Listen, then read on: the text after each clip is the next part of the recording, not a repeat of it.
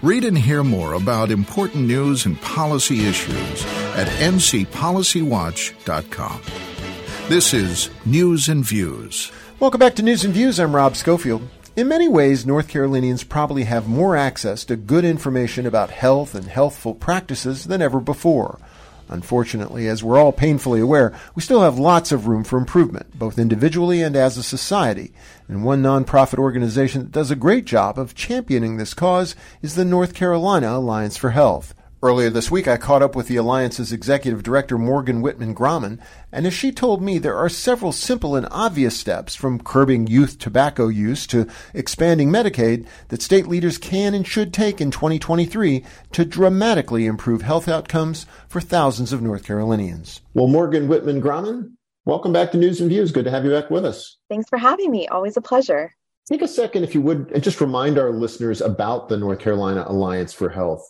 Yeah, so we are a statewide nonpartisan coalition of individuals and organizations of folks who just really care about health in North Carolina and preventing chronic disease. So we convene, mobilize, support, and empower partners to advance equitable policies that reduce health disparities, prevent chronic disease, and promote health. That's a big job. Obviously, the pandemic has been the big health elephant in the room for the last 3 years, but there are a lot of other top concerns. Could you even summarize how North Carolinians are doing when it comes to health? I know we certainly have a lot of challenges still. Yeah, we certainly have a lot of challenges. There are a lot of different chronic diseases and a lot of different health issues. And of course, we're talking about the social determinants as well, and things like housing and pay and leave. And so there are a lot of factors. But I think, one thing that the American Lung Association helped us with is their State of Tobacco Control report that they've released recently. And North Carolina did not make the honor roll. We got all Fs on their report. They talk about things like tobacco use prevention and cessation funding and the tobacco tax. And we are not doing as well as we know that we can. And I think that something that's really important to note is in that report, they make recommendations about what they think North Carolina should be working toward. Mm-hmm. And what's really telling is that the same recommendations that we've been saying for years that we should be working on, right? It's prevention funding, it's the tax increase, it's continuing to expand our smoke-free and tobacco-free laws to include e-cigarettes. It's things that we've been talking about for years and years. And we know that those are the things that work because we have the evidence to show that they work. And so now we just need to move forward and hope that the General Assembly will start to support these really critical health policies. Yeah, we know obviously that smoking is a contributing risk factor for people who struggle with COVID, right? It was a contributor probably to a lot of the deaths that we actually saw.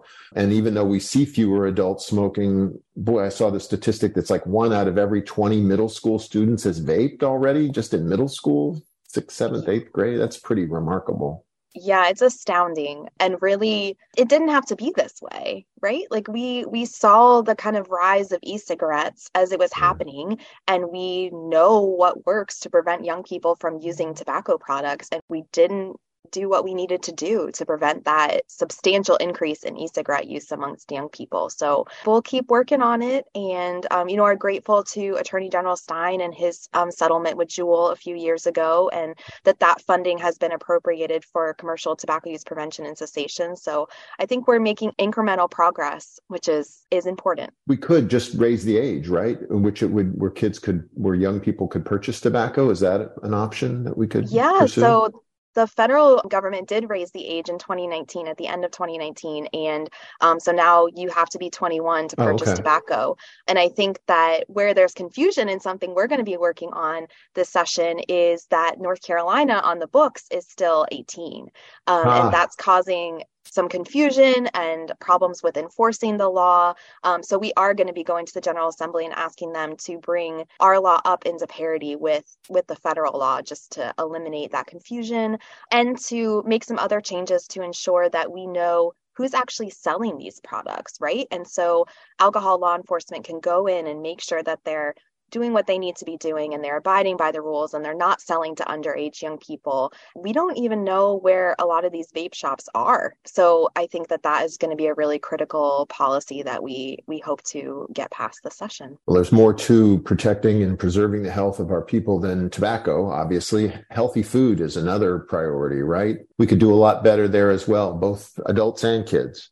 Absolutely. And one of our other policies that we're going to be working on with a coalition of organizations this session is school meals for all, because we believe that every child in every public school in North Carolina should have access to breakfast and lunch at school at no cost to their families. It seems so simple that we should just make sure that these kids are fed. And we know that the evidence shows that there's academic benefits, there are health benefits, nutrition benefits, behavior, attendance, like all of these things get better when we make sure that students have access to nutritious food at school. And we also know that school meals are the healthiest place that Americans eat, and especially for the children who really rely on those meals for their food access. It's so critical, and we feel that we should be making sure that all students have access to those meals.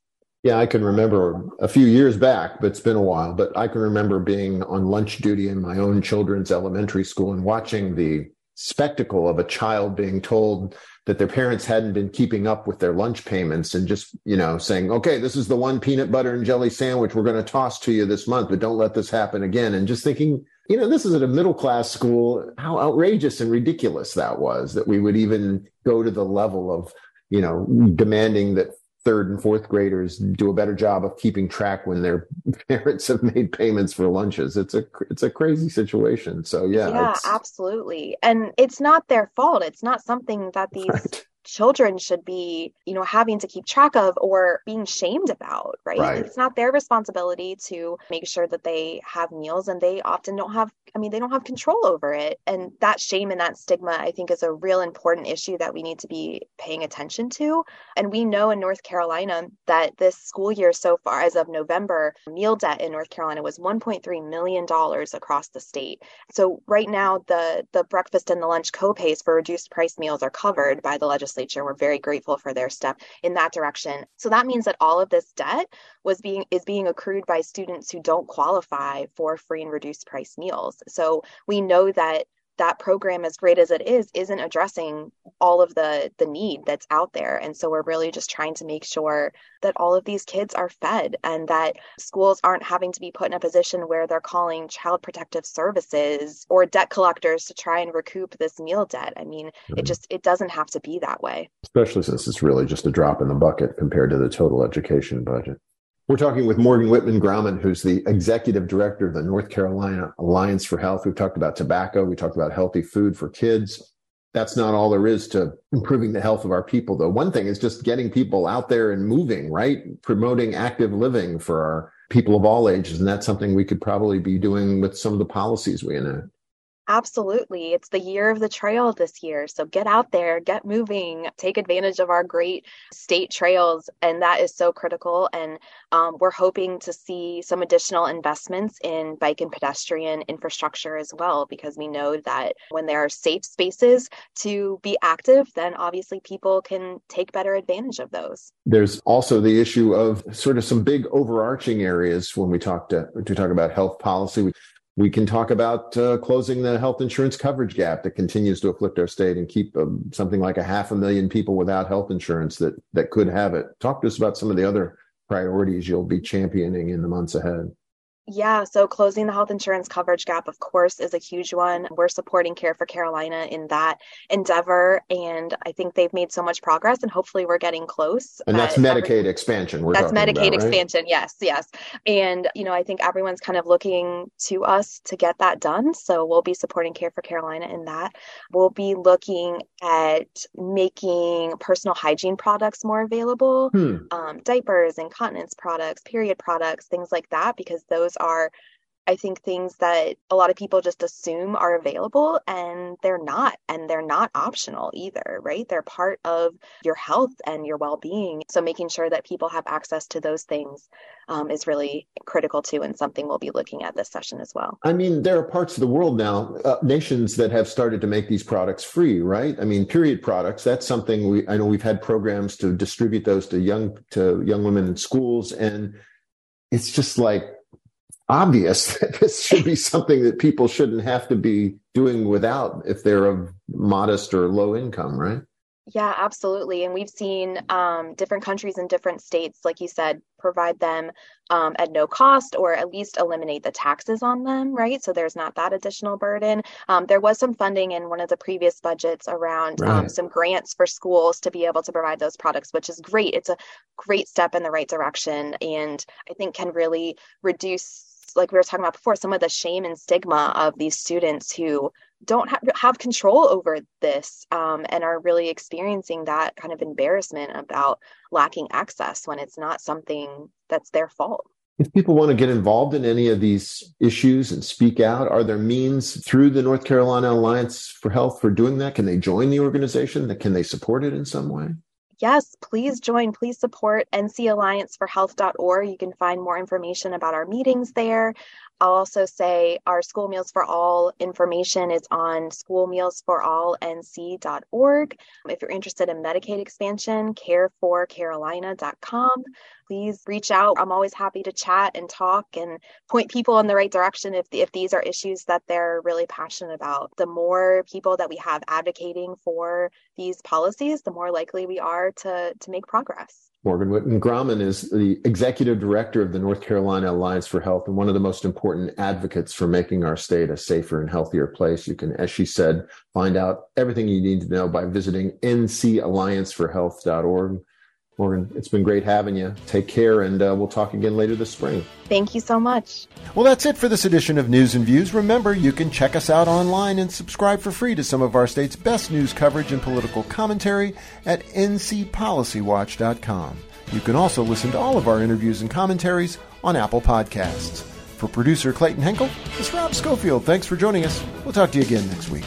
You've been listening to News and Views. A weekly look at state and policy issues is a production of North Carolina Policy Watch. Visit them online at ncpolicywatch.com.